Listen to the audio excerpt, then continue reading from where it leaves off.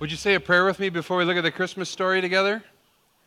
Father, Son, and Holy Spirit, we're so thankful to be in this school. We pray each and every week that you would bless Sheridan School, the teachers, the administrators, and the students that spend their days and weeks here. We pray for every child that comes in the door, God. We know that you love them and have a brilliant future in mind for them. Pray that they would feel that concern and love that you have for them while they're present in this building. And we're grateful that you've created this space for us to worship on Christmas Eve. In Jesus' name we pray. Amen. Well, welcome one more time to Mill City Church, and Merry Christmas. My name's Michael. If we haven't met, I'd love to say hello before you leave today. We're glad that you've joined us just to celebrate Jesus' birthday. It was just a couple of days ago that my daughter, Michaela, asked me the question. Maybe some of you parents have been asked this question. She said, well, we're celebrating Jesus' birthday. How old is he going to be? Parents, have you got that one yet? Raise your hand if you got that one. You could maybe coach me on this. Because it took me back for a minute. I was like, it wasn't on the tip of my tongue. It's actually a harder question than you might think, right? And then it dawned on me to say, well, the calendar, give or take, the years of the calendar, so 2015, are roughly about when Jesus was born. So if you don't know how many years Jesus is going to turn, you can just look at the years and add one. I'm just making it up right as I go along. So I say he's going to be 2016 years old, sort of. And Michaela, I think, looked at me like, how are we ever going to get that many candles onto a cake? That's going to be a lot of candles, Dad, through the eyes of a child, right? The truth is that no other birth in human history has shaped the world as much as Jesus' birth. Not only a simple thing like a calendar, but many other things that you and I experience every day were shaped by the birth of this child 2,000 years ago.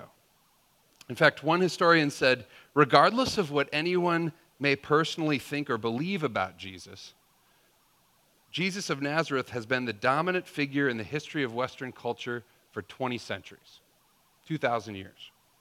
So here's a couple of examples of how Jesus has changed our way of life. One of the most obvious ones are these little people that are all around us at this church. If you spend 5 minutes here, you get to know some kids. When Jesus was doing his public ministry, he embraced kids in a way that was totally countercultural. And in the wake of Jesus' life and death and resurrection, the culture started to shift, largely through Christian influence, towards thinking about kids as people. Not people that could be left alone or disregarded, but people who carried the image of God and had to be treated that way.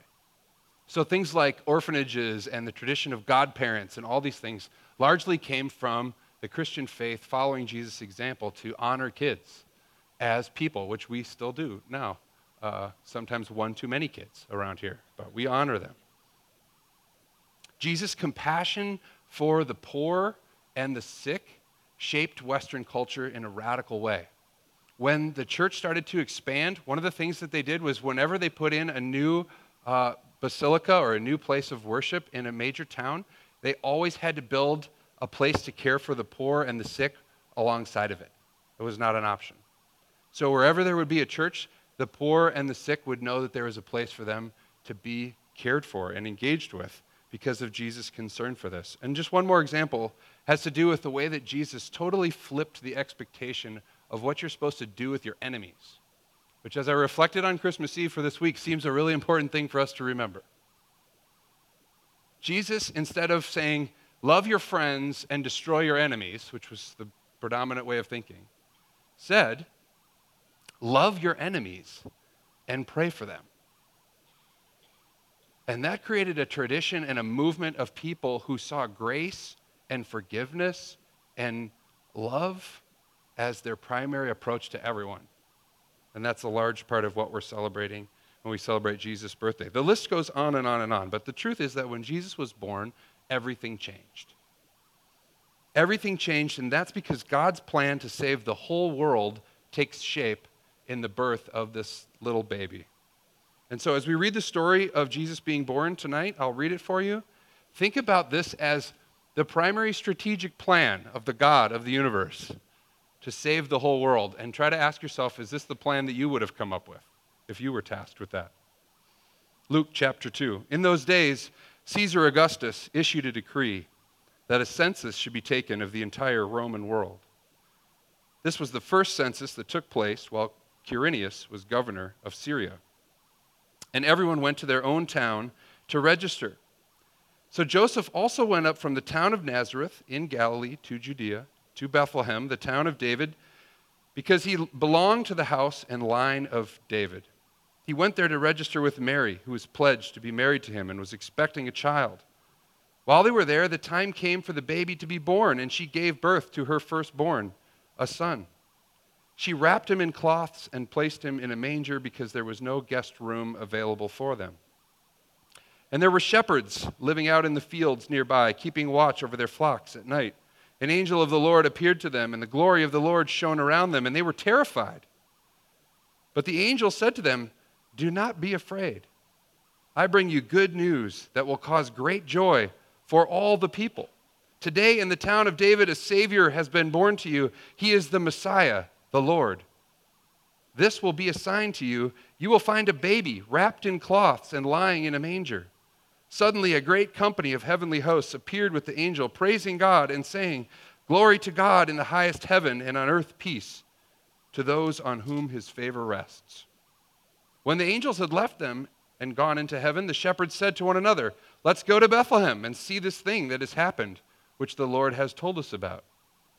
So they hurried off and found Mary and Joseph and the baby who were lying in the manger. And when they had seen him, they spread the word concerning what had been told them about this child. And all who heard it were amazed at what the shepherds told them. But Mary treasured up all these things and pondered them in her heart.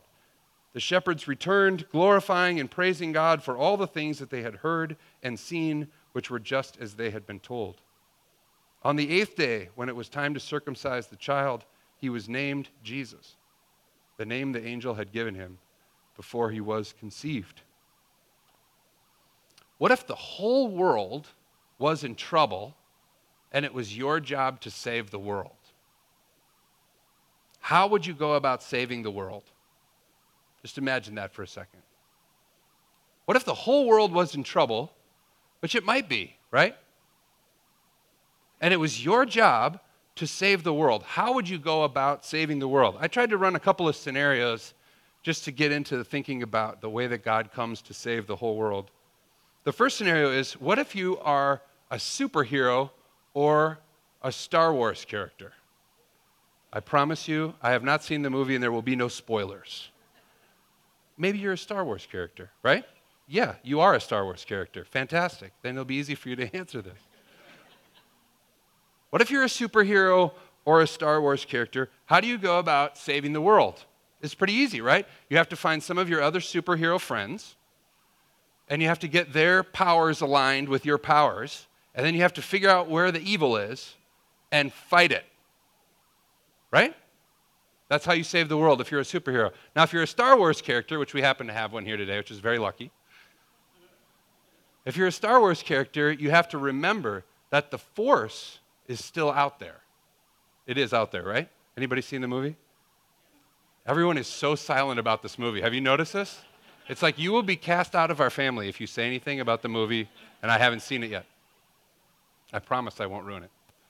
You have to get in touch with the Force, some kind of universal force that's out there. You got to get in touch with it and join it and find out what it's going to do and use your will and your ability to fix whatever's wrong with the universe.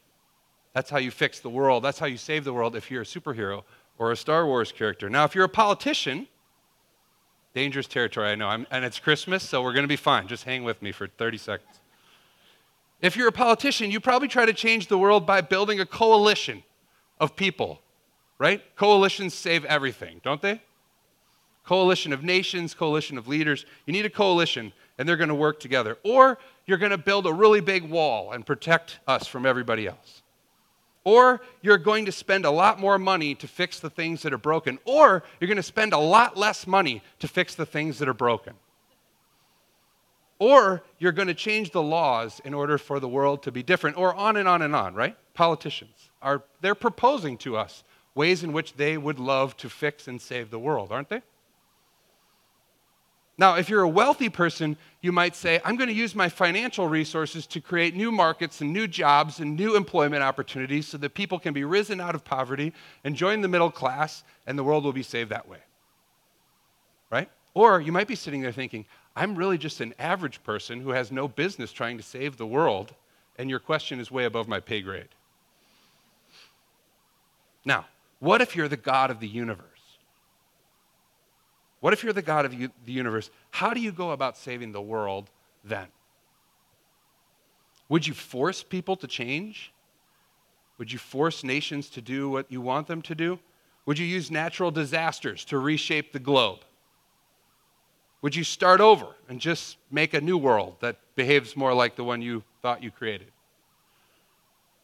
The Christmas story of the birth of Jesus reveals how the God of the universe decided to save the world. That's what the story is about. And it helps us understand God in a completely new way on Christmas. God doesn't decide to save the world by utilizing superpowers or political influence or financial wealth, does he? In fact, God decides to save the world by becoming one of us. God decides to save the world by becoming one of us. God has faced the fear and the pain and the uncertainty that every one of us has faced. God has also experienced the friendship and love and joy that we experience as being human beings. Now, when Jesus was trying to explain the significance of his own birth to some of the leaders, the religious leaders of the day, here's one way he put it. In John chapter 3, Jesus was saying this. He said, "For God so loved the world that he sent his one and only Son, that whoever believes in him will not perish, but have eternal life. For God did not send his Son into the world to condemn the world, but to save the world through him." A couple of weeks ago, one of our leaders, Leland Eliason, was speaking up here. And one of his points in his sermon was to describe the kind of political and social chaos that was happening when Jesus was born. That was really moving to me. And I thought more about it, and what Leland said that day with some emotion in his own voice was that in the midst of all this anger and chaos and people killing each other and political forces trying to dominate each other, the best thing the God of the universe as a dad could think to do was to send his Son right into the midst of that chaos. Now, if you've ever been a parent or had kids around, the idea of sending something vulnerable into the midst of chaos is not something parents do. You're protecting them from chaos and danger, right? But God knows the only way for the world to be saved is not for some superhero to come and save us, or for some political strategy to save us, or for some great wealth to save us, but to become one of us and to come right next to us and look us in the eye and say, "Listen, I know what it's like. I know that this is hard. I know that you're afraid. I know you've made mistakes. But I love you. And I'm not trying to have power over you. I'm trying to convince you of how much I love you by putting myself in the most vulnerable position I can be in and standing beside you and then even giving my life up for you." And so you see, when we celebrate Christmas Eve, what we're celebrating in part is the Jesus of a birthday cake with a whole lot of candles. But we're also celebrating this unbelievable, miraculous event where we learned that the God of the universe was willing to become as vulnerable as is possible in order to convince us of his love for us. God could have saved the world any way he wanted, but he chose to save the world by becoming one of us. And so this Christmas Eve, hear this invitation from God the Father and God the Son and God the Holy Spirit. God is saying, "I love you, and I've done everything to convince you of that. I will never force you to love me back, but I invite you to enter into the life that I have in mind for you and for the world that I created, and to be part of recreating and restoring my dream for what it's like to be human and live on this earth. And that's what we get to join God in. Would you pray with me? Father, Son, and Holy Spirit, Jesus, we thank you so much for what you have done for us. We acknowledge that you are the Son of God, that you came, that you became one of us, that you lived, that you died, that you rose again, that you live now, Jesus, at the right hand of the Father, constantly interceding and praying and reaching out to us, inviting us to love you. Jesus, on this silent night in 2015, we give you praise and glory and honor for who you are and for what you've done for us. It's in your name we pray. Amen.